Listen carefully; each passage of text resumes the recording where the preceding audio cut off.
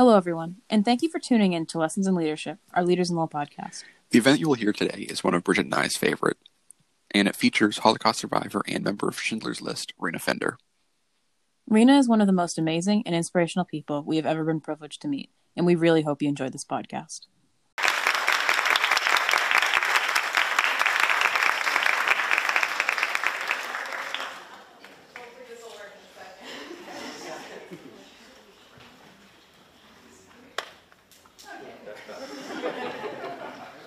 So, hello everybody, I am Daniel Russell, and thank you so much for coming to tonight's Leaders in Lowell event, Lessons in Leadership with Rena Fender. Leaders in Lowell is a speaker series that I founded with Bridget Provost in 2017, and we aim to educate, inspire, and connect the community through these events. We will soon hear the powerful story of Rena Fender, a survivor of Auschwitz and a fierce advocate in promoting awareness of the Holocaust. We are so honored to have her with us tonight, and she has previously addressed the United Nations and many other important groups and school groups to share her important and inspirational story. In 2005, Dan Gillerman, the Israeli ambassador to the United Nations, said, "As the generation of Holocaust survivors and liberators dwindles, the torch of remembrance, of bearing witness, and of education must continue forward." So we thank you all for being here tonight and taking part in the important task of keeping these lessons from the past alive. So again, thank you for coming, and please welcome Rena Fender.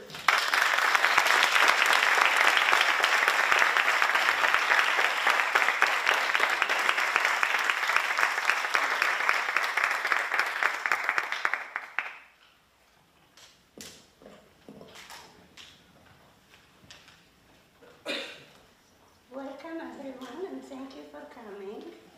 I am very happy to be here. Supposed to stand outside. Can you all hear me? Yes. We were just talking how very important it is to tell the story about the Holocaust. Because as time goes on, people forget. And forgetting is dangerous because it's happening all over again, and the world is still standing quietly by and doing nothing.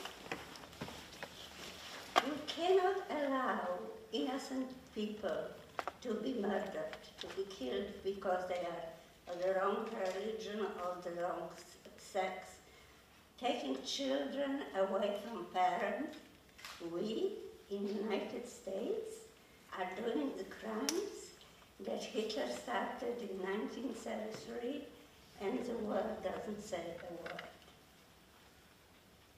I've been sharing my story of my survival for almost 40 years. After the liberation, when we came to the United States, people didn't want to hear it. People didn't want to talk. I remember that I was in the United States for 10 years before one of my friends really sat down with me and said, "Tell me how was it, what happened?" 10 years I was here before.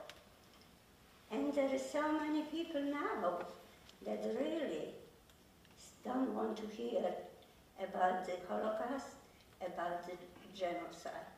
I'm so very proud of the young people to organize this evening tonight, because that's what the future lies. Our future now is in the hands, in the brains of the younger generation, of your children, your grandchildren, your great-grandchildren, and those yet to come. They will be the ones that will change the world. They will be the one who will stand up and do something. During 1933, in 1945, people said, "There is nothing I can do."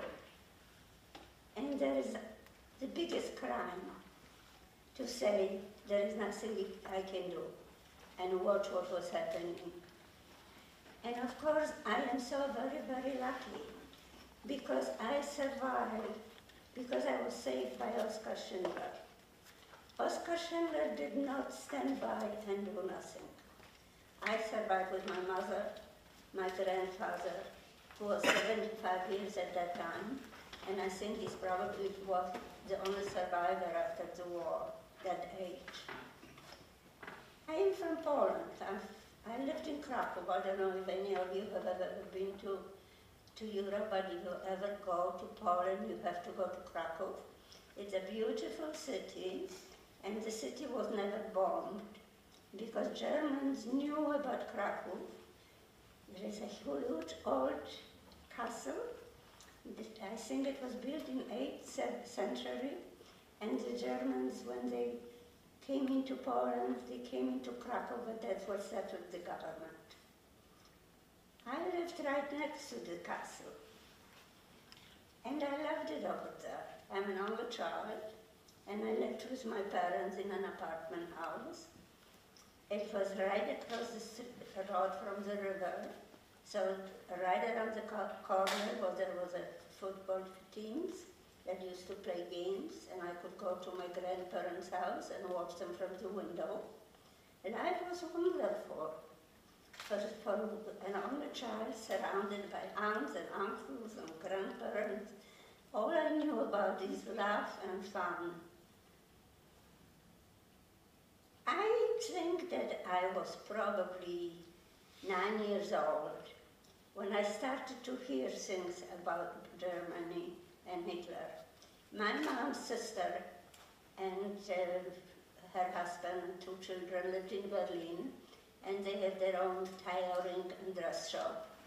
And also my mother's one brother lived there. So I knew when they were coming to visit during the summer vacation. They were worried, they were upset, things were happening. I listened to what they were saying at night when they thought I was sleeping, and I still tried to listen. But I didn't understand what was happening. Nobody had ever raised their hand to me or anything. I did not understand what was happening. And I do remember that my mom's older brother fought for the freedom of Poland, First World War, which was supposed to be the last war ever, 1914 till 1918. And my mother's brother was a surgeon who, during the battle, was shot. My grandparents received the Medal of Honor, and they were so proud of it. I remember when I started school, I used to bring it in to show and tell, but I still didn't understand. I didn't understand. And then when I went to school, and I went to school right around the corner from my house, I remember playing outside at recess when one of the little girls picked up a stone and threw it at me. And she said, "You dirty Jew." And I was speechless. I came home and I said to my mom, how could she call me dirty? I took a shower this morning. And my mom tried to explain to me something about anti-Semitism and people not liking each other. But then I remember she said to me, you're not going to like everyone, and not everybody is going to like you. But that does not mean that you can, just because you don't like somebody, you're going to be mean to somebody. Just ignore it. So I tried to ignore it until September 1st, 1939. Germany invaded Poland within a week. And I remember watching on the street the mighty army marching in with the polished boots and the cars. I've never saw cars over there. I don't think I ever saw a car before the war.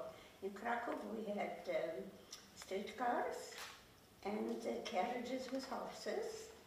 I don't think I ever saw a car now that I think of it. And here they were. They were just like very frightening. And yet, I was not that frightened yet, because they were people. They were normal people like us. They were fathers and husbands and sons and brothers, and they were doctors and lawyers and plumbers. They were normal people, so they're not gonna do anything. And of course, as soon as the Germans settled in a castle, the governor started to issue orders. And the first orders were to get rid of the Jews. They wanted to make Krakow judenfrei, which means free of the Jews. And the first order were that our bank accounts were confiscated, our businesses were confiscated, the Jewish people were not allowed to shop in non-Jewish shops, and Polish people were not allowed to sell anything to the Jews. So people started to, we were running out of money, and there was nothing to buy anymore. People were hungry. And then the Germans announced that overnight, I felt like from being a little girl, I became the enemy of the state just because I was Jewish. And the Germans decided that they will build a ghetto, or the Jewish people would build a ghetto. And the ghetto was actually part of the Krakow, part of the city, across the river. It was a smaller part of the city. There were like 3,000 people living there. And the Germans decided that they took a lot of Jewish people to build a wall around the area, and the Polish people had to move out. And the orders were that all the Jewish people had to register. Anybody under 12 and anybody over 55 would not be allowed to remain in Krakow. Those people would be sent to the outside, to the farms, outside of the city, to the farms, to help the farmer grow food for the German army. And people, of course, some of people were sent away and we never heard from them again. Even though at the beginning, once in a while, people would get a letter that their loved one had died, or sometimes they would get an urn of ashes. It was very hard to imagine why healthy people were dying, but also it was impossible to imagine that something terrible happened. Because you cannot believe cruelty and hate and murder for innocent people, from people that you consider as intelligent. After all, Germany was so famous for its authors, composers, musicians. People could not understand what was happening. Jewish people were very religious, as the rest apparently. The men had long beards and they had long hair, and those people were walking by on the street, they would be snatched by the soldiers, and they would be shaved out in the street, and then they would be kicked and beaten or put on trucks and taken away. And my father was still saying, the world will hear what's happening, and they will come and save us. And then the ghetto was ready, and we were told again that anybody under 12 and anybody over 55 would not be allowed into the ghetto. And we had to get permits. And I remember that we went to the Gestapo headquarters, and we stood in line, and it was in a big square in Krakow. There's a huge square, and there was that building that the Gestapo was in. And we stood surrounded by what it seems like hundreds of soldiers. The soldiers were heavily armed, and they all had dogs. And the dogs were trained to attack people. The dogs were huge, and they wore a muzzle, and they were looking straight at me. One of the soldiers was one of the dogs, and he was saying he's going to they'll go and eat me up, he was saying. And I looked around. I looked around because we were in the middle of the city, but we were surrounded by the Polish people who lived there. They were, of course, they were occupied, but they were not safe. And the people walked around like we didn't exist. It seems like everybody went deaf and blind. In the whole world went deaf and blind. It's like we didn't exist. There is no way anybody can say, I didn't know. You would have to be deaf and blind not to know. I remember how lucky we were, because my father was able to falsify my birth certificate, made me 2 years older, and we were allowed, we got permits to leave our homes and go to the ghetto. We were given 3 weeks, I remember. Of course, my memory is not as good as it used to be, but I know that that it was in March. It was probably 1940, maybe 1941. And I remember that my father got a pushcart so that we could put some pots and pans and some mattresses, and we were only allowed that small suitcase. I remember that because it was March, it was cold, I remember I put on like 3 or 4 sweaters, 3 or 4 pair of ski pants, and I remember going into my bedroom and looking around at the things that I loved. I loved to read, so I had a lot of books that I couldn't take with me, there was no room, and I was collecting Shirley Temple dolls. I don't know if any of you here knows or ever even heard about Shirley Temple, but she was an American actress, and in those days she was more famous than any other doll I ever had of. And I couldn't take it. I had to leave it. And we walked down the stairs. I tried to say goodbye to some of my neighbors I used to be very friendly with, but nobody was home. So we started to walk away, and I looked back, and I saw every one of my neighbors behind closed windows and behind the lacy curtains. Everybody was watching us walking away, and nobody had the guts to say goodbye. And I remember as we walked through the street of Krakow, I remember that there were young people, and they were throwing stones at us, and they were saying, good riddance, good Jews don't ever come back. How could people stand by and see people who had lived there for centuries, their neighbor? How could they just stay by and treat us like we were worse than animals? Of course, the German propaganda was so strong that they convinced the people that the Jews were worse than rats and cockroaches. They were inhuman. They used to measure people's nose to say who is a Jew. I mean, it's to this day when I think of it, I can't believe it happened. Because how could the world stand by and not do anything like if we didn't exist? We marched into the ghetto. There was Jewish policemen. They were given the job to make sure that everybody was walking straight. There was the Polish police, and of course there were the Germans. The Germans with the dogs, heavily armed. And we had an apartment in a very old building. It was 4-story house. I think we lived on the 4th floor. I don't remember how we got up there. I know that we walked into a very small apartment.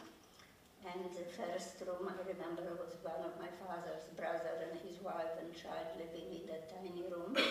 And the next room, we walk in and there were 3 people there. I think it was a friend of my dad's and his wife and sister. So I remember my parents put a hook on each side of the wall, put a string on, hung up a blanket, and we have half of the room, and the other half of the room belonged to the other. And my father said, don't worry. Don't worry, because the world will hear what's happening, and they will come and they will save us. And everybody who had businesses before the war was taught to create a workshop in the ghetto. Like, for example, there was workshops for tailors, for dressmakers, so they were making uniforms. as long as you could work, I thought we would be okay. They were making shoes, they were making brushes. My mom and I got a job in a printing shop. And I remember working, some women were working in making envelopes, and I was working on a big machine where you had to put the paper on the machine on one side and then one on the other side. When it went through the machine, it would have lines in it. And we kept thinking, as long as you're all right, as long as you're not sick, as long as you're not starving, as long as you are working, somebody will come and help. But help didn't come. The Germans, even though we were behind the walls, surrounded by German soldiers, they used to come in every day, every night. They would either come to the workshops, they would walk the street, they would come at night, they would kill people, they would drag people, take people away, and you never heard about them. And what people don't know, I think most people don't understand that when Germany got Adolf Hitler, was a massive murderer, he started killing his own people.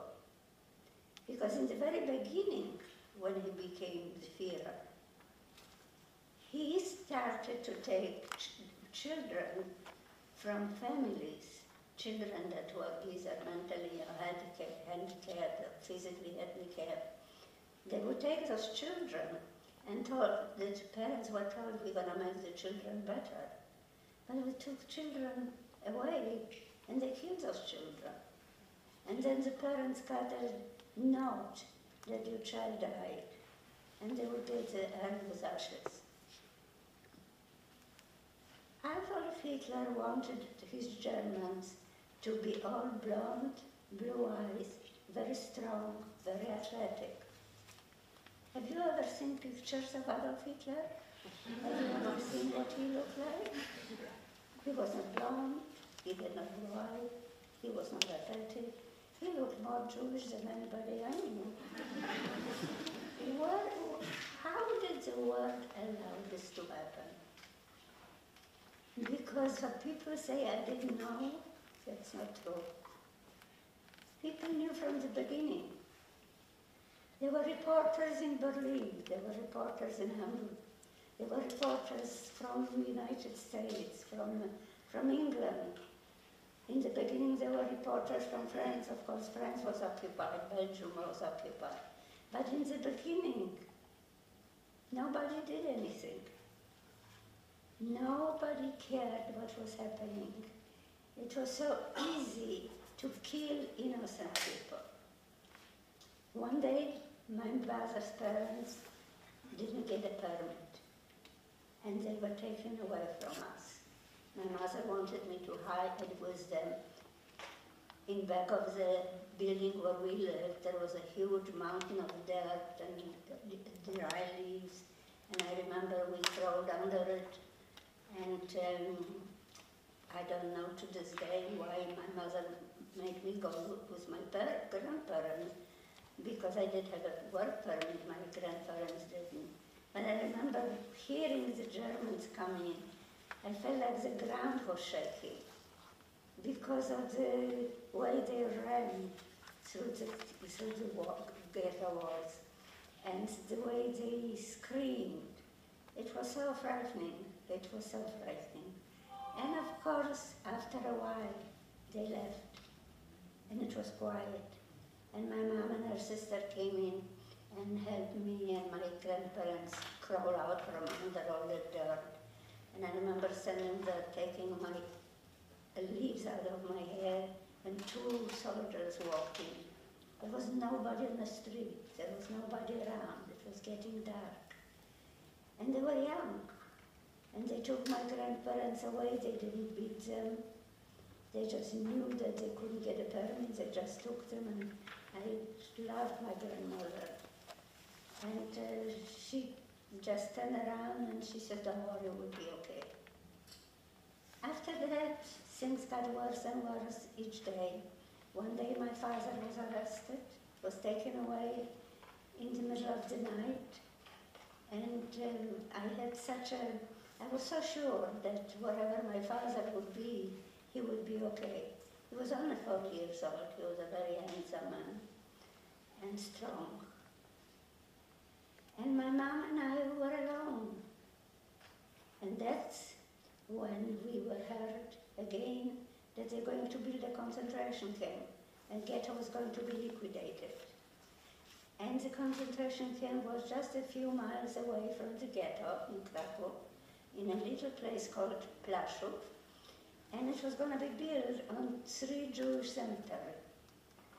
And the men from the ghetto were taken to build the camp, Plaszów camp.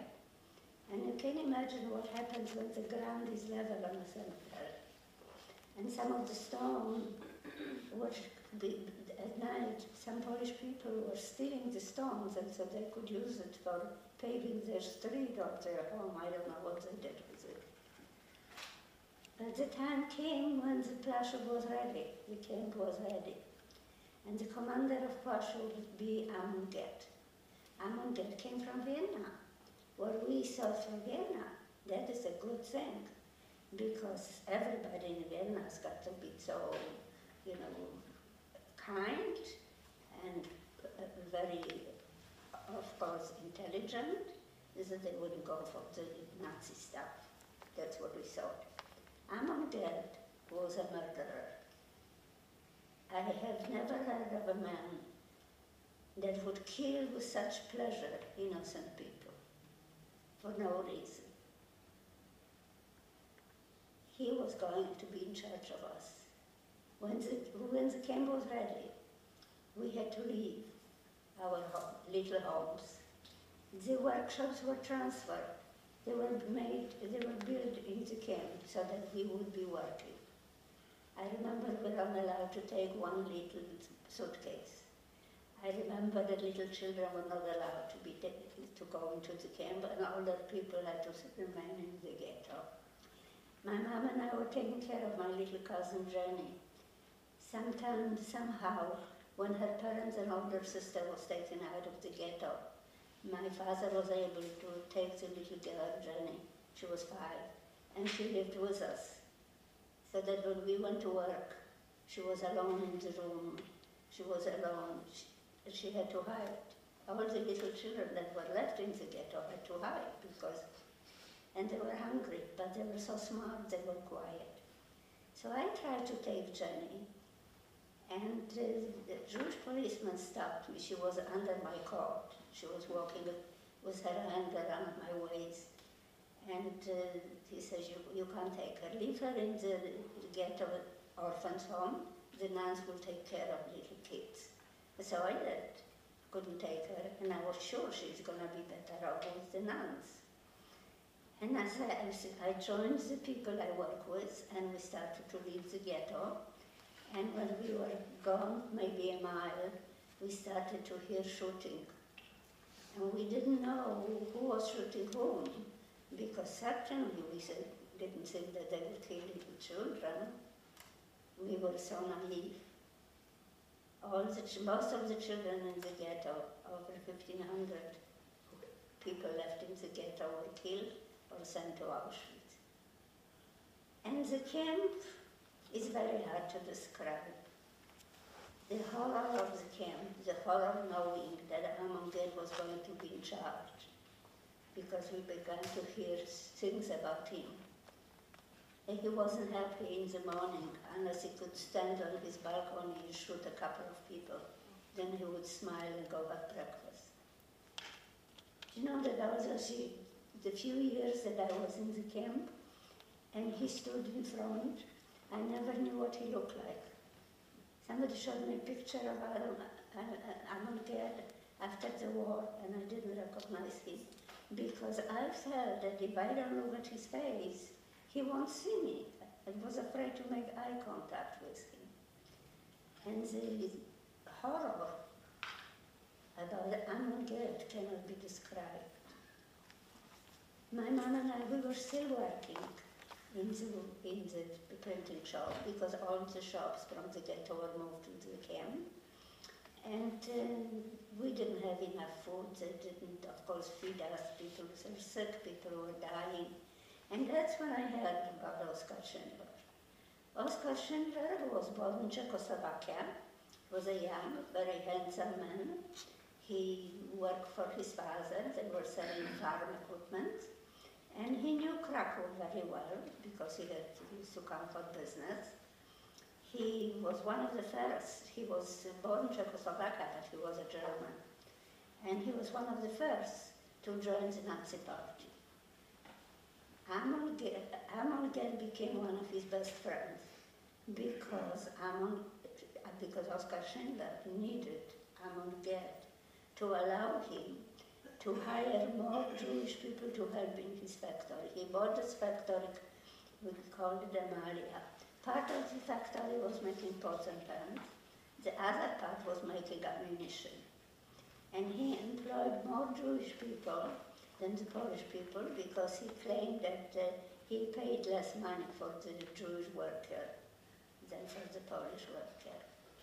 But these people who worked for him, they were coming back to the camp and were telling the kindness of Oskar Schindler, the care of Oskar Schindler, how he made sure that people were not hungry. So because he was bribing all his so-called friends, he was bribing the generals, he was bribing the politicians, so that he claimed that he needed the Emalia factory that was making pots and pans to send to his fatherland. And to the generals, he said he had needed more people because he said they were making shells for ammunition. They would be needed for the war. And because he always played games with them, cards, and he was always losing. He was drinking with them. He never got drunk. They all got drunk. He was buying them expensive presents. And they loved him. They had a lot of fun. Of course, they never knew, because if they knew, they would have killed him, that he was really helping his workers. Life in Camp Plaszow was so horrible that finally Oskar Schindler was able to really bribe Amon Gerd with God knows what, how much money and gold and all kinds of things. And he was going to build a little camp next to his factory because he said walking from Plaszow camp to his factory was too long a walk and too much time wasted.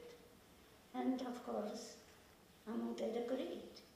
And Oskar Schindler said he needed 150 women to come to work, especially young ones with skinny fingers, to clean the shelves.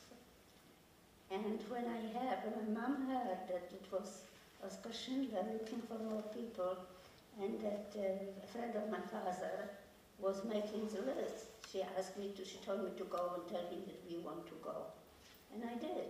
To this day, I never asked her why she didn't go, why she sent me.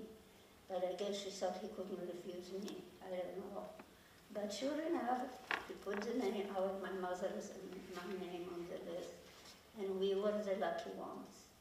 We were the lucky ones who could leave Plaszow, where there was murder every day on innocent people, where he stood for hours watching innocent people being hung, beaten or shot. Went to work for Oskar Schindler, where there was food, where there was cleanliness, when there were small barracks, where actually were bunk beds, not like the barracks in Plaszow that were like shelves. And there was Oskar Schindler watching out for us. I look at Oskar Schindler and I really felt that, God sent us an angel. Because the words cannot describe his kindness. He came into the factory every day and he was talk to people. He would leave cigarettes on the machines where the men were working. We would never, I remember at night shift, he would tell the young kids like me to go and clean his office. Well, he really didn't want us to clean the office. He had cleaning people during the day. But he knew he would go under his desk and could sleep. Nobody would come to his office.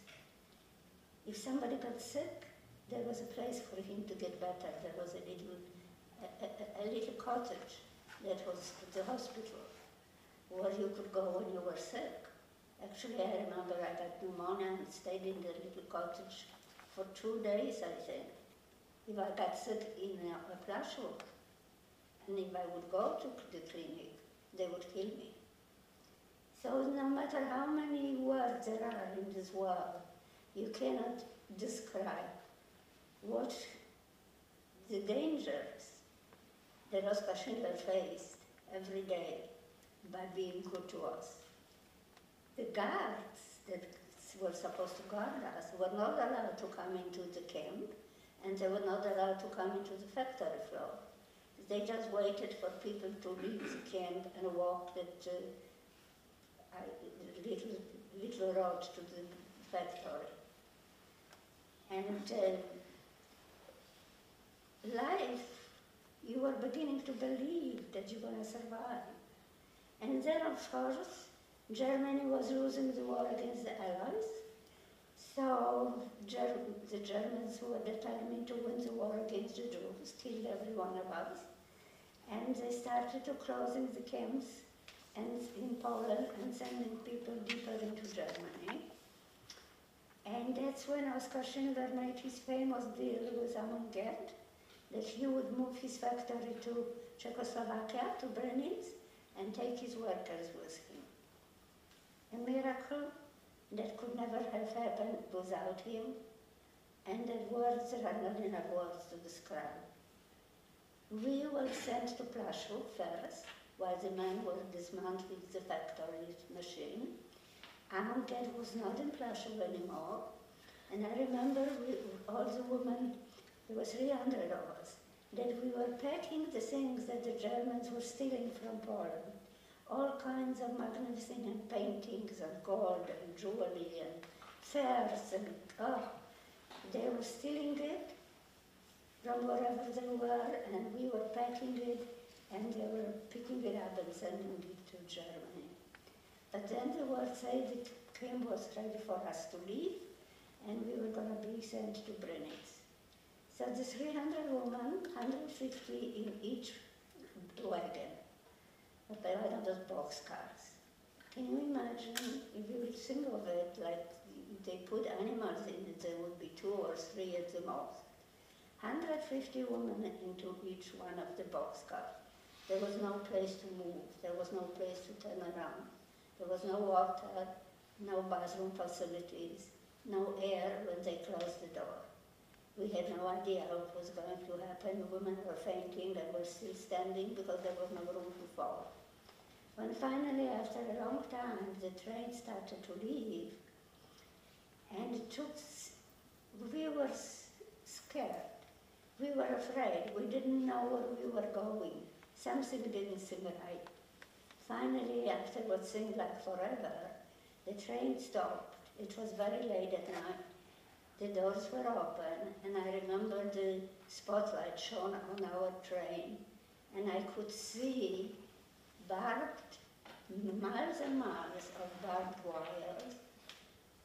Seemed to me like hundreds and hundreds of soldiers with their guns, with their rifles, with their dogs.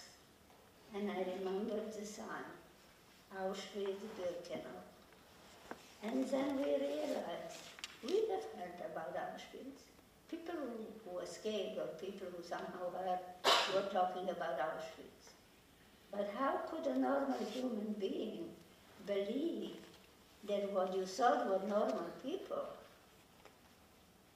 with all the engineers and all the scientists and all the doctors and lawyers and all the brilliant people in Germany, they would spend their time, instead of finding cure for cancer or other diseases, they would spend their time figuring out how to build some machines or something that would kill the people faster and quicker.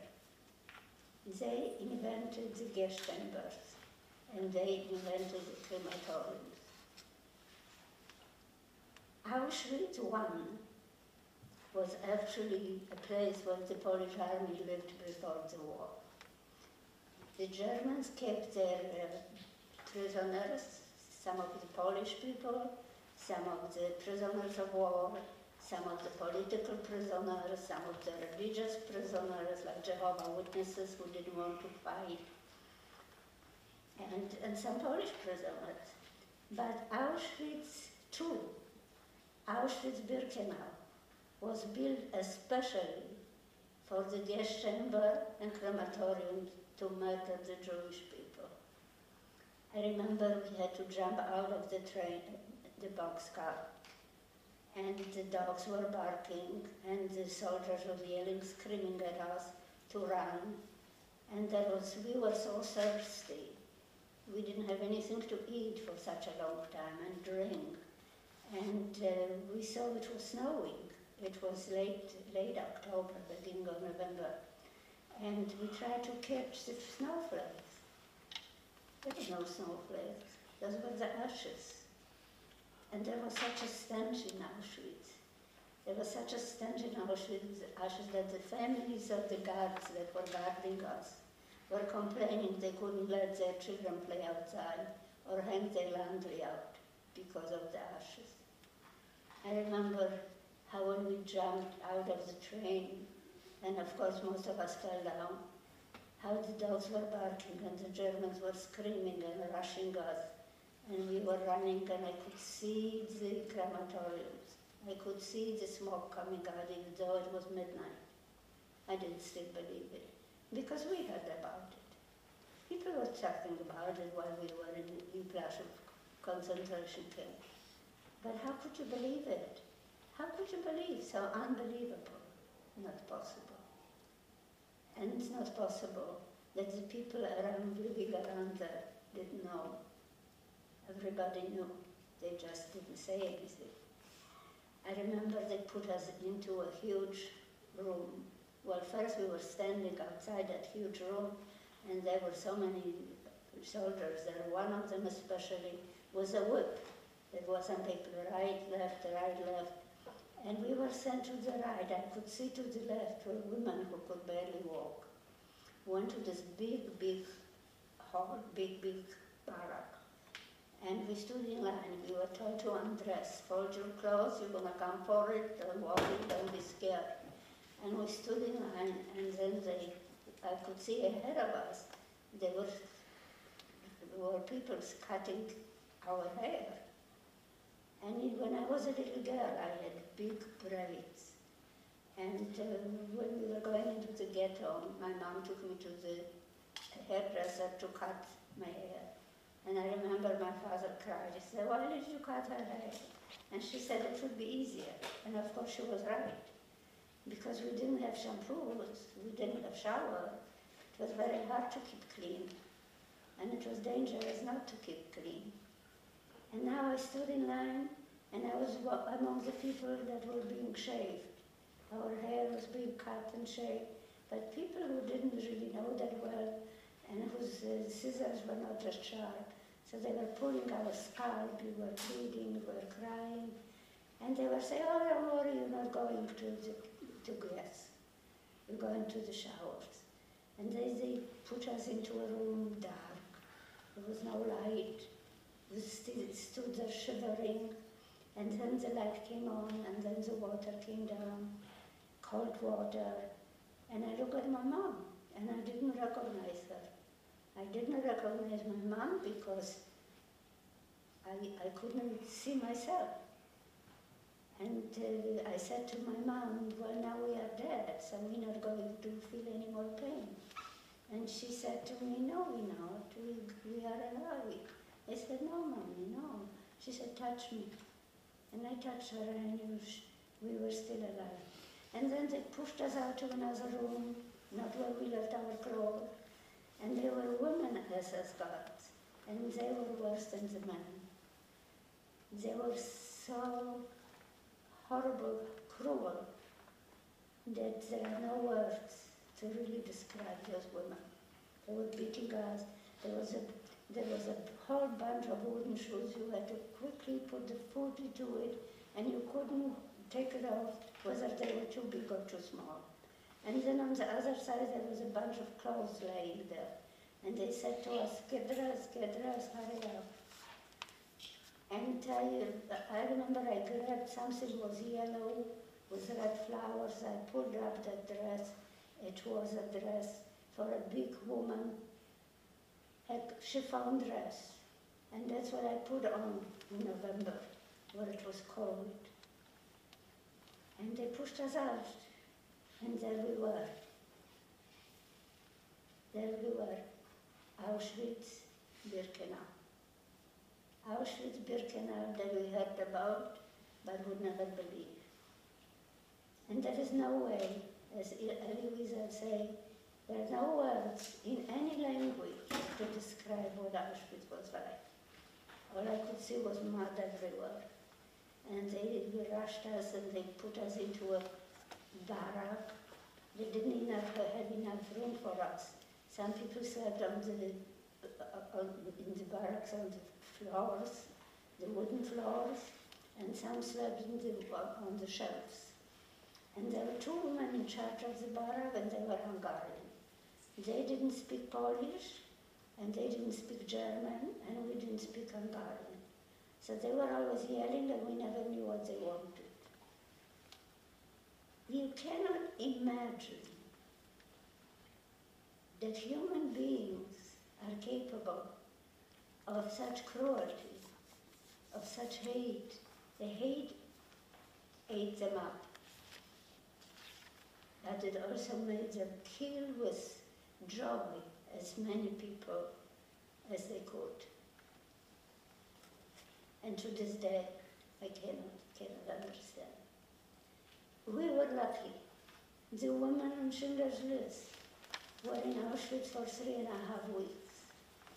Because when Oskar Schindler heard that we were sent to Auschwitz, immediately he called the commander of Auschwitz, Rudolf Hess, and told him, those are my workers, I want them back.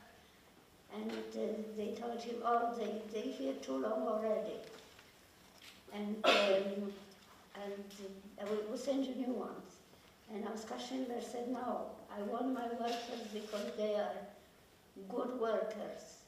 I don't want anybody who doesn't know what they're doing.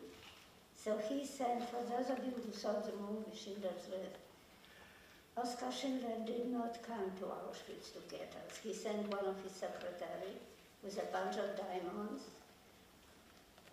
He bribed the commander of Auschwitz, and he agreed to let us go. So the 300 women on Schindler's List were put in the 2 cars this time, so that we could sit down. The only transport of women that ever left to live.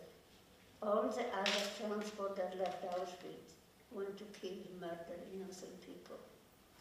We were sent to work for Oskar Schindler. I remember in the train when one of my girlfriends was very sick. She was running such a high fever. She was laying down, and she was so hot. And I remember trying to stick my skinny finger to get some ice or some snow to put on her lips. An hour after we left Auschwitz, she broke out in scarlet fever. If that happened while we were still in Auschwitz, they would have sent us to the crematorium, to the gas chambers right away. How lucky we were.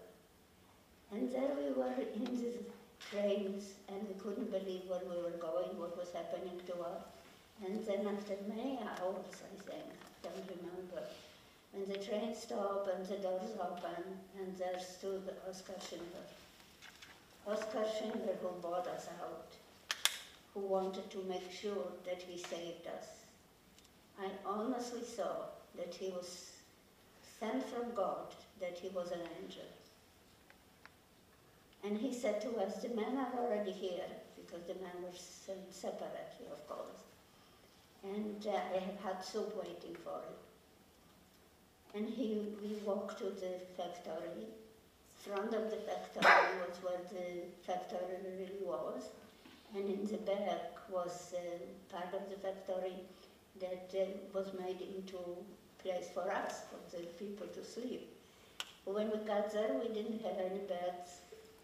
We had a lot of straw, the beds didn't come yet. But we didn't care. We were with Oskar Schindler. Mrs. Schindler also came to Brünitz.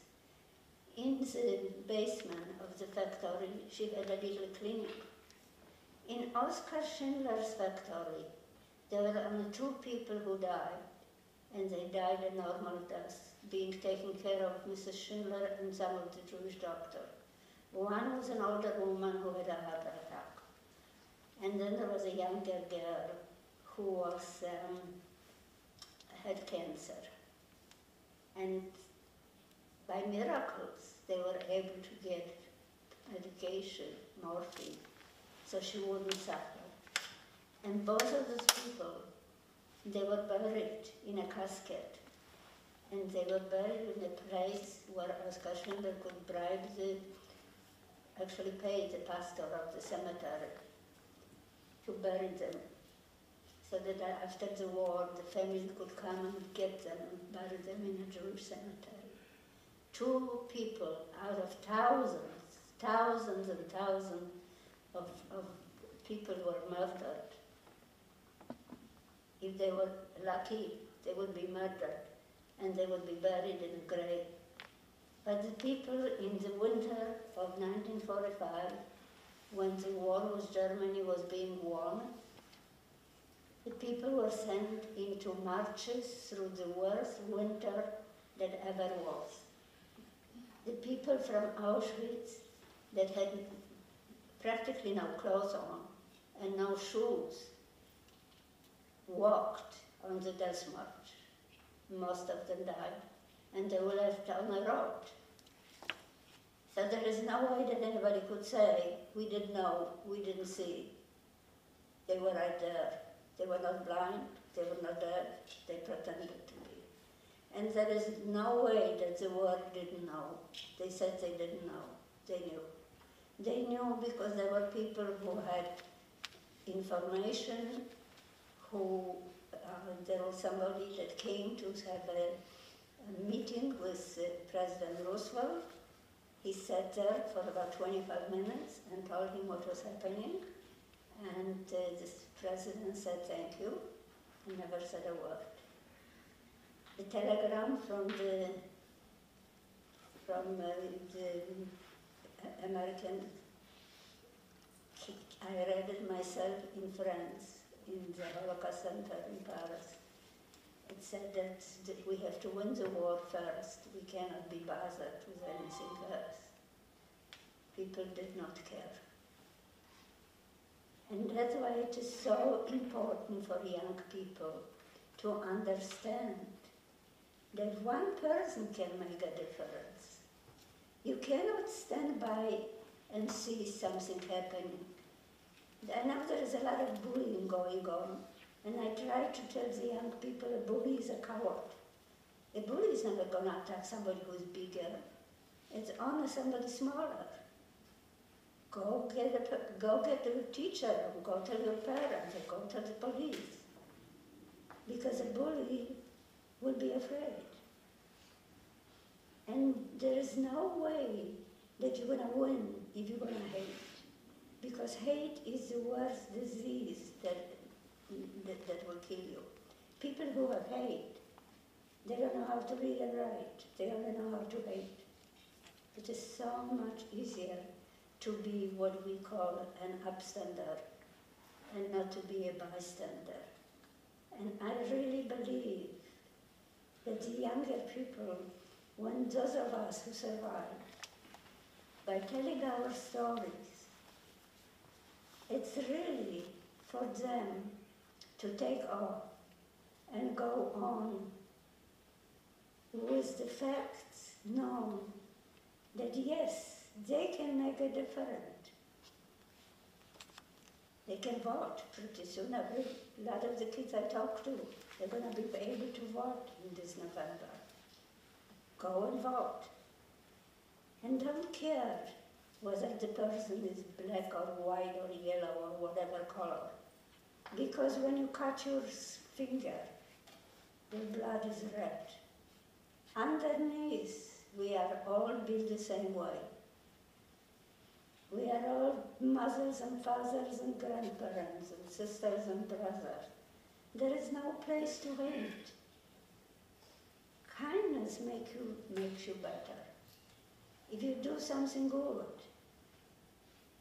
the love that you will feel for the person that you saved, the love that the person will give you, that will make you stronger. There is nothing in this world that can happen that you can say, it didn't happen to me, so I don't have to worry. Because eventually it may happen to you. That's why you have to say, I can help. I can do it. There is nothing I cannot do. Every little bit help. I wouldn't want anyone to go and try to save somebody who's being beaten up. Go get help. And it doesn't matter who you believe in. Because I am sure that whether you are Jewish or Muslim or Protestant or Catholic or whatever religion you are in, it's your own business. It doesn't matter who you believe in. I cannot understand to this day how people could do such horrible things and there was nobody to say no, except Oskar Schindler. Oskar Schindler, who saved over 1,200 people, who took care, he made a lot of money when his factory was working. As the war was ending, he spent all the money on buying food for his people. And it was even hard to buy food. For him, the most important thing was to save his people. And when he knew that the Russians were coming, he had to leave. He had to leave because the Russians would kill him. They didn't care that he saved us. They only cared that he was a member, that he was an SS, that he was a member of the Nazi Party, that he was the owner of slaves. He didn't care that we were slaves, he saved. And they just wouldn't look at him the way he really was. He had the hardest time after the war. In Germany, they considered him a traitor. So the Nazis were getting a pension. Oskar Schindler had to fight for the pension. There is nothing in this world that cannot be changed if people want to do good. If people don't just sit. If people have to remember that after the Holocaust, I thought there would be another peace forever. I never imagined there would be another war. After the tragedy that happened to so many millions of people, I thought the world would change, but it didn't. I remember I was shocked when the Korean War broke up. How could it? Only 5 years after the war to end all the war. And it's happening again. There is genocide and murder and killing of innocent people. The young people we all have to bond and make sure that this doesn't happen. And that's why the survivors, they sort of pass over the torch of memory to the younger generation, because they are the one who will save us. They are the one that will stand up and say, we cannot do that. I can see it tonight is the most important example of those young people who have arranged this evening, that they understand at such young age. I have noticed that the past few years, how moral, how smart, how eager they are. They don't think like little kids anymore. They think better. I think they should do certainly better in our government than what's happening now. My face is, I am too old to be here when things change. But I think for my children, and certainly my grandchildren and my great-grandchildren, I know they will have a better world. I know they will never have to go through what we are going through, what we went through, and what we, all of us, are going through now. Thank you.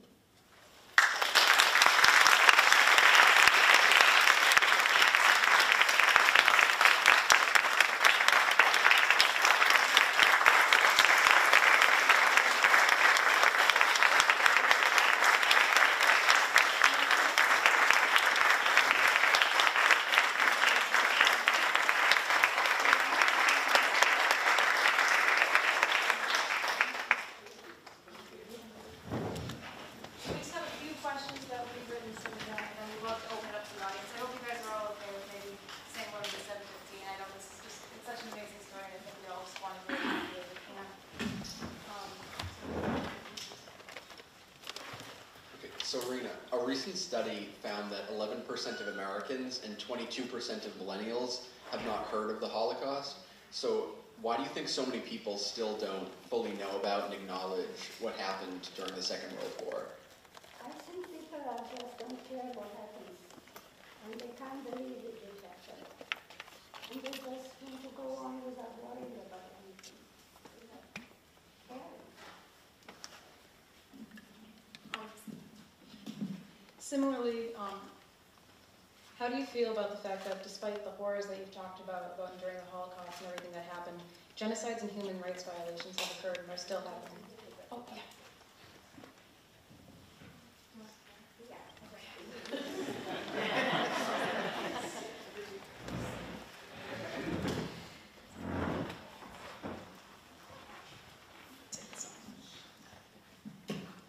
So how do you feel about the fact that despite the horrors that you described and what happened during the Holocaust, genocides and human rights violations like what happened in Syria and Myanmar still happen today?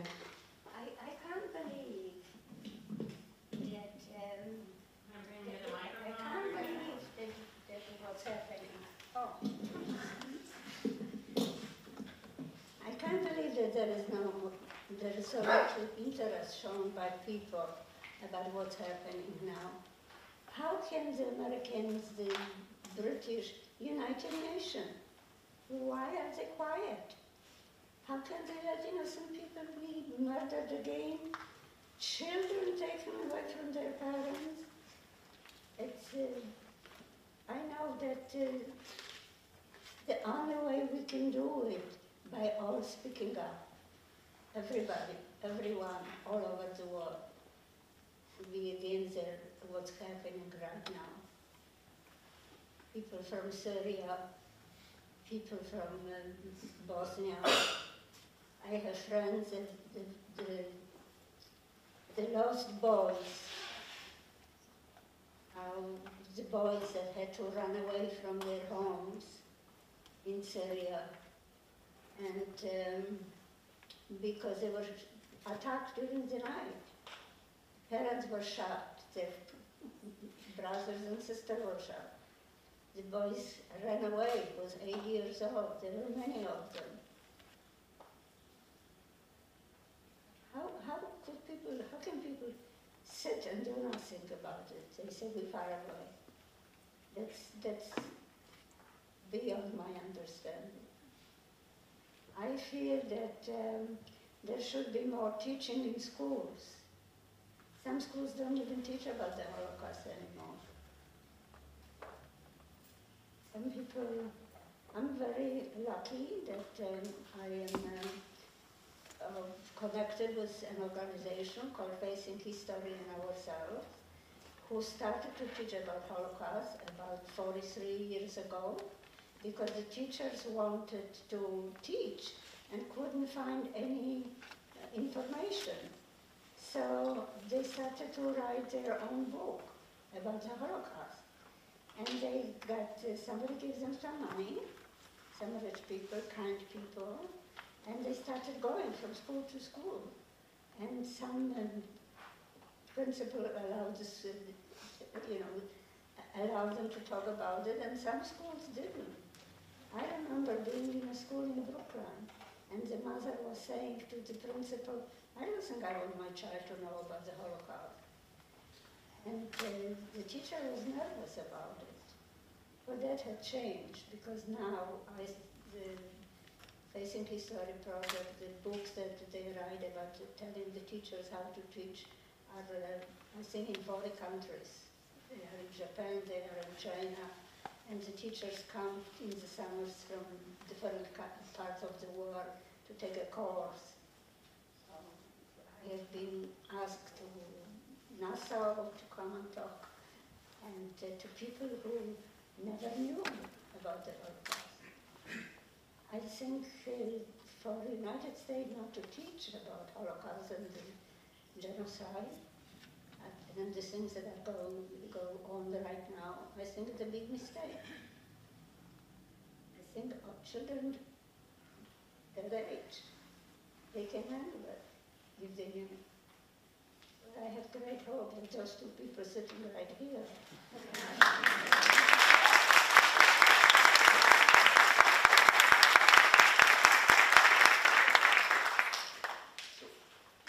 Do you think that media portrayals of the Holocaust, like Schindler's List, are accurate, and do they help increase awareness of the Holocaust across all communities? I don't think there is enough talk about it. I don't think that the media, there are very few that really speak about it. And I know people are not interested. Most of the people don't want to know. That's why it's so important to teach the younger generation. We have one more question before we want to put it up to everyone. And what was this is kind of a different topic, but what was the transition like back? You know, it was such a harsh existence, I'm sure. What was the transition like coming over here? That is a very good question. I think it takes a while. I slept with the scissors under my pillow because I was not ever going to let anyone come and take me out of my house, out of the apartment. And my husband was working on a night shift, so I was alone and I was scared. And I think until I had my baby, I had to get up and take care of her during the night. I stopped being afraid. That took like almost 4 years. So, do we have any questions from the audience? So how were you liberated when the Russians came in? Well, we were liberated by one Russian soldier on a horse, and he said to us, "You are free." And we asked, "Where did you come from?" And he said, "Well, I came from Poland, from Krakow." And we were, a lot of us were from Krakow. So we asked him, "Are there any Jews there?" And he said, "There are very few, and they don't want you back. Don't go to Poland because the Polish people don't want you back." But we all wanted to go back, to find our family. And they arranged for us, Russian, together with the Czech government, they arranged train to take us back to Poland. This time there were boxcars with those cots that soldiers sleep on, with food, with water, everybody was kind. But when we got to Poland, they also told us, "Don't walk at night. Don't show yourself at night." So they put us, we got in at night, and they put us in a school. And there were beds in school. And in the morning, when we woke up and could go out, we had to go to a Jewish agency. And it was in a school, in another school, and there were letters all over the wall. "I am so-and-so, did you meet anybody in my family?" And nobody was looking for us.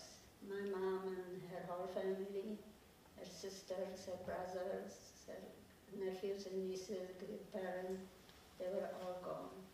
My father and his 6 brothers, and all the little cousins, they were all gone. We had nobody. And the Polish people hated us. They started shooting people and beating people out, and everybody had to leave.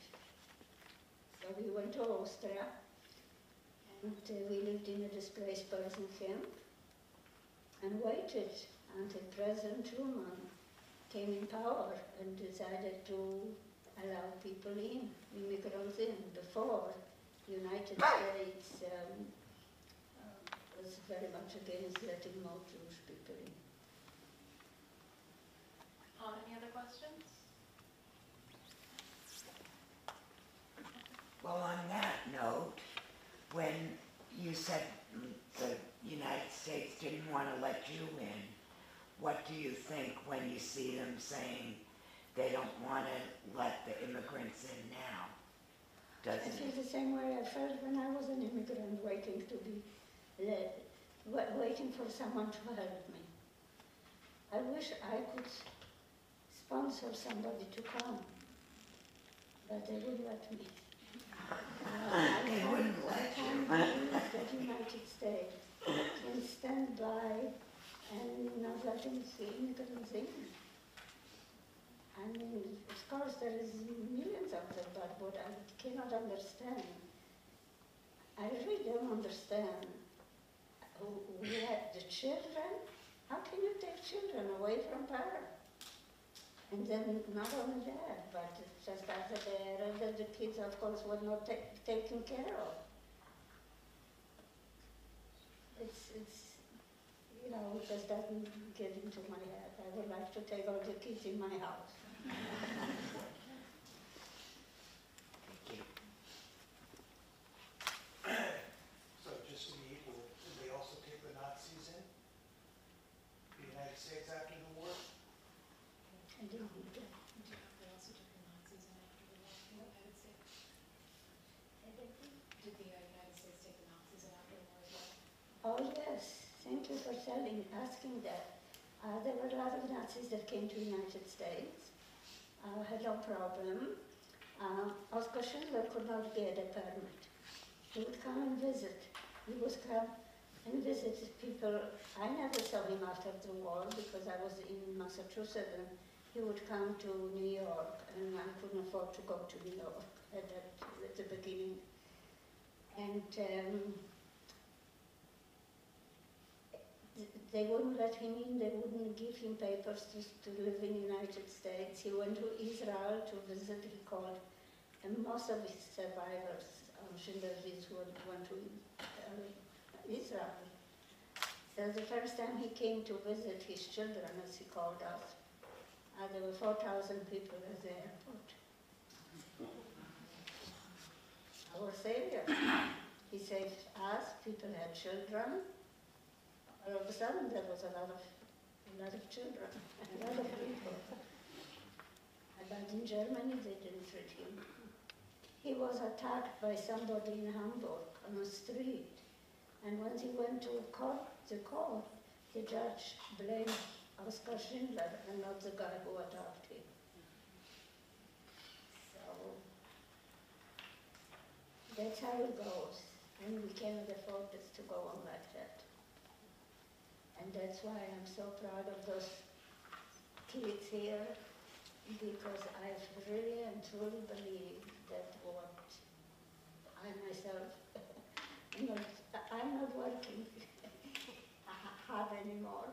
My age had stopped me from doing things I would have done when I was younger. And that's why I feel very strongly. The young people will make a difference. And the young people, they will not color. When people get together, when I see white and black and Chinese and Japanese, and that's what will make a difference. The difference will make when people realize that that those things don't matter. I think we have time for one more question if anyone has one. Many survivors talk about how they lose their faith in God. Do you still believe in God, and how did you reconnect, if you do? This is a very good question. I was very angry at God. The first holiday was for New Year's, Jewish New Year, Rosh Hashanah. And I was already in this place. Person came with my friend Sonia, and we were not going to go to pray. We definitely were not going to go to pray. I mean, there was no, in Austria, there was no synagogue or anything. It was summer, early autumn actually. And so the Jewish people who lived in that camp, they were going to pray outside. My friend and I, we went to a movie the first day. But then we felt so guilty. I said, what did my grandmother say? Sonia, who lost her partner, she also said we felt so guilty. So I still didn't go to the temple for a long, long time till my kids got older. And I realized that instead of saying, God, why didn't you? I want to say, man, why didn't you? Where was man? Why did man stand? Why did the people stand by and do nothing? I feel now that God was in heaven, wherever he is, and crying when he saw what was happening. But I think people have to depend on each other and help each other instead of waiting for a miracle coming from heaven.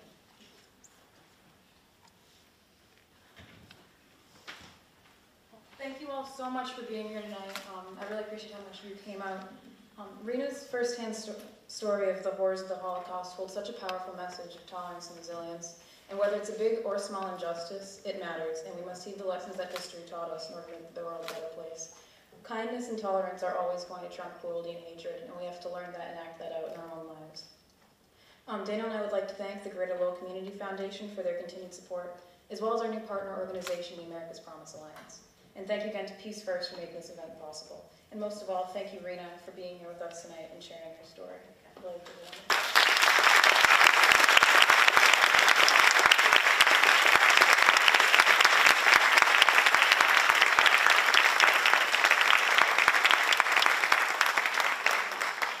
I hope you all enjoyed tonight's event, and please check out leadersinlowell.org for more events coming this fall, including a new series on the impact and importance of civic engagement.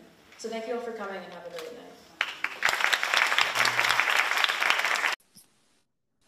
We hope you take to heart Rena's moving story and her lesson.